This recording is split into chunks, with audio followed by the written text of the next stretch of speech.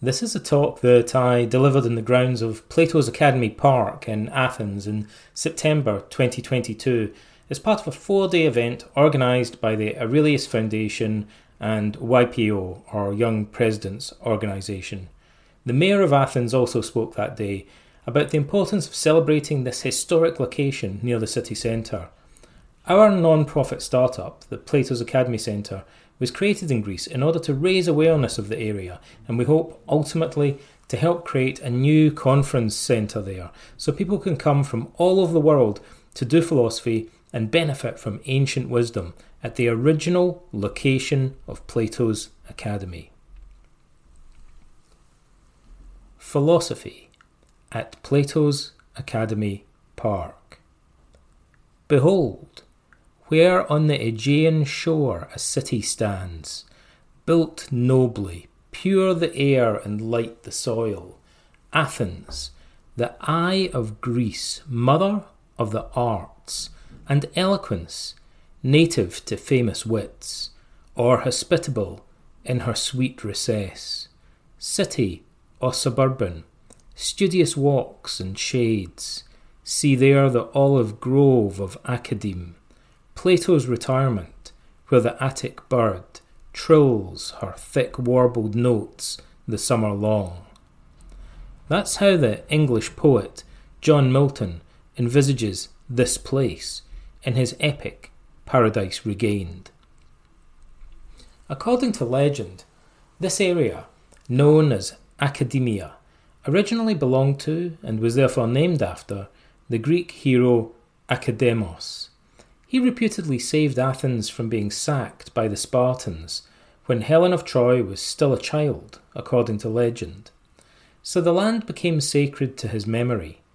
Over the years it was cultivated into a public area of pleasant olive groves and gardens, with streams, running tracks and popular walks shaded under the trees. Over time a palestra, or wrestling school, was built here, the ruined foundations of which can still be seen in the grounds of the park. It could perhaps be described as an ancient Athenian recreational ground, although in addition to sports facilities, there would have been shrines and libraries here. Young men exercised here in the nude, and older men walked among the groves discussing politics and philosophy. The Academy was destined, as you know, to become synonymous with philosophy and more famous than Coca-Cola, because ever since, down to the present day, every other academy in the world bears its name. Every single one of you has heard of this place, and every thinker, every politician, every psychologist that you admire thinks and speaks as they do, at least in some small part, because a few hundred of their ancient predecessors were schooled where you're now standing. The Academy is justifiably famous for being the home of Plato's school, the first institute of higher learning in European history. However, as we walk here, we're following in the footsteps of many other great philosophers, not just Plato. Perhaps most importantly of all, from time to time, Socrates himself walked here, long before Plato, his most famous student, was even born, posing questions about the nature of wisdom and what it means to live well. Plato's dialogue, named Lysis, opens with Socrates walking from the Academy to the Lyceum, and we're told he often discoursed on philosophy in the gymnasia of Athens, as well as in the agora and in the homes of his friends. We're bound to imagine Socrates strolling under the trees here, casually discussing philosophy with his acquaintances. Plato was a young man, about 20 years old, when he first encountered Socrates. He became his devoted student and remained so for 8 years, until Socrates was executed, forced to drink hemlock in 399 BC. Plato must have felt utterly disillusioned by Athenian politics and the way his mentor had been treated. He left Athens, travelling to other regions, where he studied with other philosophers. On his return to Athens about 12 years later, his friend and patron, Dion of Syracuse, it is said, bought for Plato the little garden which is in the Academy, where he made his home and based his school, consecrated with a shrine to the 9 Muses. We're therefore told that Plato lived in the Academy, which is a gymnasium outside the walls in a grove named after a certain hero, Academus, according to Diogenes Laertius. Plato spent the next 4 decades teaching philosophy here. He had many students. The most famous was, of course, Aristotle, who came here aged 17 and studied at Plato's Academy for 20 years, although he would later set up his rival school in a gymnasium at the other side of the city, called the Lyceum, part of which is now a pleasant garden open to visitors. Can you imagine Plato and Aristotle, the 2 most brilliant minds of antiquity, walking among these trees, talking most intensely with one another about the nature of wisdom for 2 whole decades? When Plato died, we're told he was buried in the Academy, and a huge procession of his students turned out for the funeral ceremony.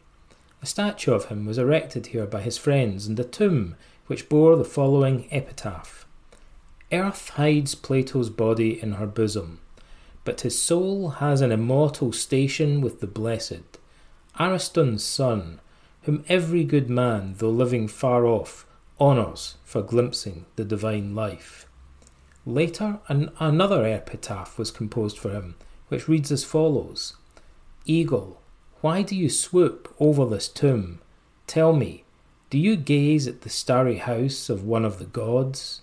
The eagle replying says, I am an image of the soul of Plato, which has flown to Olympus, while his earth-born body lies in Attic soil. This is the resting place, in other words, of the most celebrated philosopher in history. His remains may still be beneath our very feet. For centuries, the Academy remained a centre for the study of philosophy, and indeed a beacon of civilization in the ancient world. It had quite a colourful history.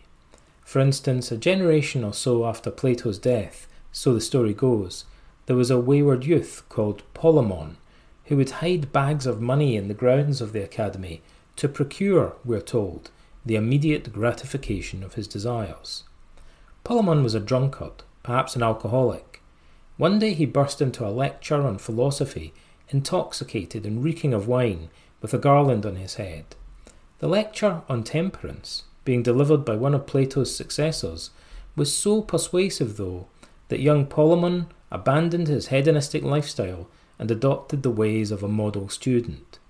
After years of industrious study, he actually became himself the head of the Academy. His self-control became so legendary that it was said he remained unmoved even when bitten on the thigh by a rabid dog, though his friends were panicked on his behalf. Polemon's story is that of an intemperate young man who managed to turn his life around and ended up becoming renowned as a philosopher and a role model to others. We're told that he chose to withdraw from society and, it is said, to confine himself to the garden of the Academy, while close by his scholars made themselves little huts and lived not far from the shrine of the Muses and the lecture hall. The Academy's name is synonymous with the philosophy of Plato, but it also plays an important part in the history of the Stoic philosophy, which you came here to learn about. Around the same time that Polemon staggered drunk into the Platonic Academy, a Phoenician merchant called Zeno of Citium was shipwrecked at the nearby port of Piraeus.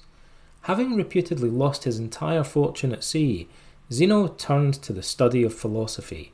He began as a Cynic philosopher, but later came here to the Academy, where he studied for around a decade.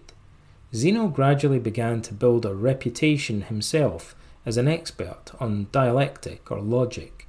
However, he continued to attend lectures at the Academy delivered by Plato's successors, including Polemon. Zeno was therefore admired for showing intellectual humility by attending the public lectures of a famous rival philosopher. Nevertheless, Polemon is said to have joked, "You do not escape my notice, Zeno, slipping in by the garden door, stealing my doctrines and clothing them in a Phoenician style. If that's true, Stoicism originally bore the imprint of the Academy, is mediated by Polemon, a recovering alcoholic who had hit rock bottom but found his salvation in Plato's philosophy. Perhaps one day another drunk will stumble through this park into a philosophy lecture, stay just long enough to sober up, and emerge transformed into a budding future sage. After studying philosophy at the Academy for roughly a decade, Zeno, taking inspiration both from Plato's followers and the Cynics, founded his own Stoic school in a public building called the Stoa Poikile, located in the Agora of Athens. Zeno's school, as you know, flourished and became, along with Aristotle's Lyceum, one of the main rivals of academic philosophy. Toward the end of his life, 2 pillars were erected as monuments to him in the grounds of the Academy and the Lyceum. They bore an inscription commemorating his exemplary virtue and temperance and honouring his contributions to philosophy.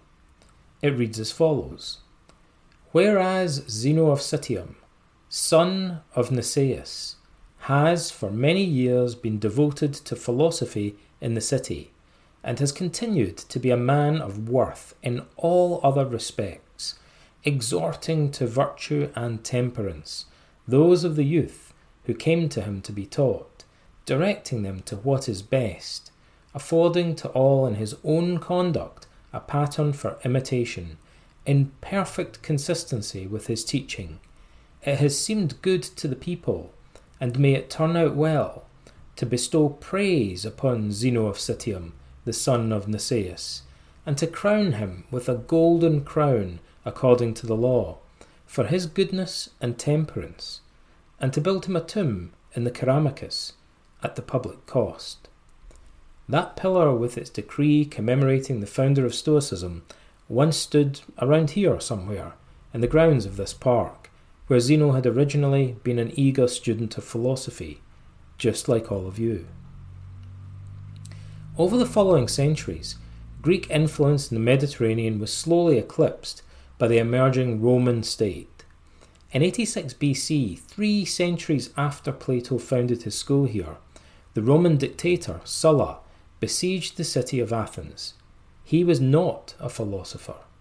The Athenians sent envoys who begged him to spare the glorious city from ruin, but Sulla replied, "I was sent to Athens not to take lessons, but to reduce rebels to obedience." His troops occupied the academy outside the city walls, gutting its buildings and cutting down the trees for timber to make war machines for a long and brutal siege. Sulla ordered the whole city to be sacked, including all of its temples. Precious texts were probably looted and sold overseas, or simply destroyed. The philosophical schools of Athens never fully recovered. About 7 years later, the Roman orator Cicero, a lover of philosophy, visited Athens and found the ruins of the academy deserted. Listen to what he says, because his experience of walking in the footsteps of Plato, though written 2,000 years ago, may be no different than your own. When we reached the walks of the academy, which are so deservedly famous, we had them entirely to ourselves, as we had hoped. Thereupon Piso, my friend, remarked, "Whether it is a natural instinct or a mere illusion, I can't say, but one's emotions are more strongly aroused by seeing the places that tradition records to have been the favourite resort of men of note in former days, than by hearing about their deeds or reading their writings. My own feelings at the present moment are a case in point. I'm reminded of Plato, the first philosopher, so we are told, that made a practice of holding discussions in this place, and indeed the garden yonder at hand not only recalls his memory, but seems to bring the actual man before my eyes." When I first came to Plato's Academy Park, I had the same feeling. I imagined that I was walking where Socrates, Plato, Aristotle, and Zeno once walked, discussing the nature of the good life and laying the foundations of Western philosophy. Cicero doesn't mention, and it took me some time to realise, that we're also walking in the resting place of Plato, upon the ground where his body lies buried. I don't believe in ghosts, but I don't see any harm in us stopping to imagine for a few moments that Plato's still here among us, therefore, in spirit, watching over our conversation about his philosophical legacy and the future of his beloved academia. Nowadays, some websites refer to this as a dog park. It's true that local Athenians walk their dogs here, their children play here, and people jog and do their exercises in the park. Not many tourists come here anymore, although it's only about 10 minutes by cab from the centre of Athens. When I came to this park, to be honest, I was surprised that there wasn't already an international conference centre nearby. It seemed obvious that there should be, but there wasn't. So I started to wonder if maybe it was just me, just a crazy idea. Then I made the mistake of mentioning this crazy idea to other people. I asked CEOs, leadership gurus, academics and other authors, would you want to speak at a conference at the original location of Plato's Academy? They'd say, hell yeah! Then they'd start to look confused. After a couple of seconds they'd say, wait a minute, does that even exist? I'd say, yes. They'd say, what's there? I'd say, it's kind of a dog park with some ruins. They'd look even more confused. They'd say, surely you can't build a conference centre on the ruins. I'd say, yes, but someone could build one near the ruins. They'd say, so when are you going to do it? I hadn't planned to do it. I was just kind of thinking aloud. That was over a year ago. Since then we've incorporated as a non-profit organisation based in Greece called the Plato's Academy Centre. So far we've mainly been running virtual events during the pandemic. This is the first physical event the Plato's Academy Centre has been involved with, by offering advice and support to YPO and the Aurelius Foundation. Next year we're planning to run more events online and in Athens, and eventually we're hoping this will lead to the creation of a new event space near the park. Most foreigners, even foreign philosophers, have never actually visited this site. 3 years ago, though, Plato's Academy Park was visited by Simon Critchley, a professor of philosophy at the New School for Social Research in New York. He wrote a feature article about it for the New York Times, a newspaper still read by over 300,000 Americans. It was titled, Athens in Pieces, the Stench of the Academy. Professor Critchley said that, on arriving here, he spotted a man standing by himself, smoking a huge joint with what appeared to be a bottle of water at his feet, although he wondered if it was alcohol, and if everyone around the ruins was, as he puts it, quietly getting wasted on a Sunday lunchtime. He concludes, a faint but clearly perceptible smell of urine hung in the air of the palestra. On the corner, as I looked up, 2 men were rummaging carefully and quietly through a baby blue refuse bin. Professor Critchley left this place feeling disappointed.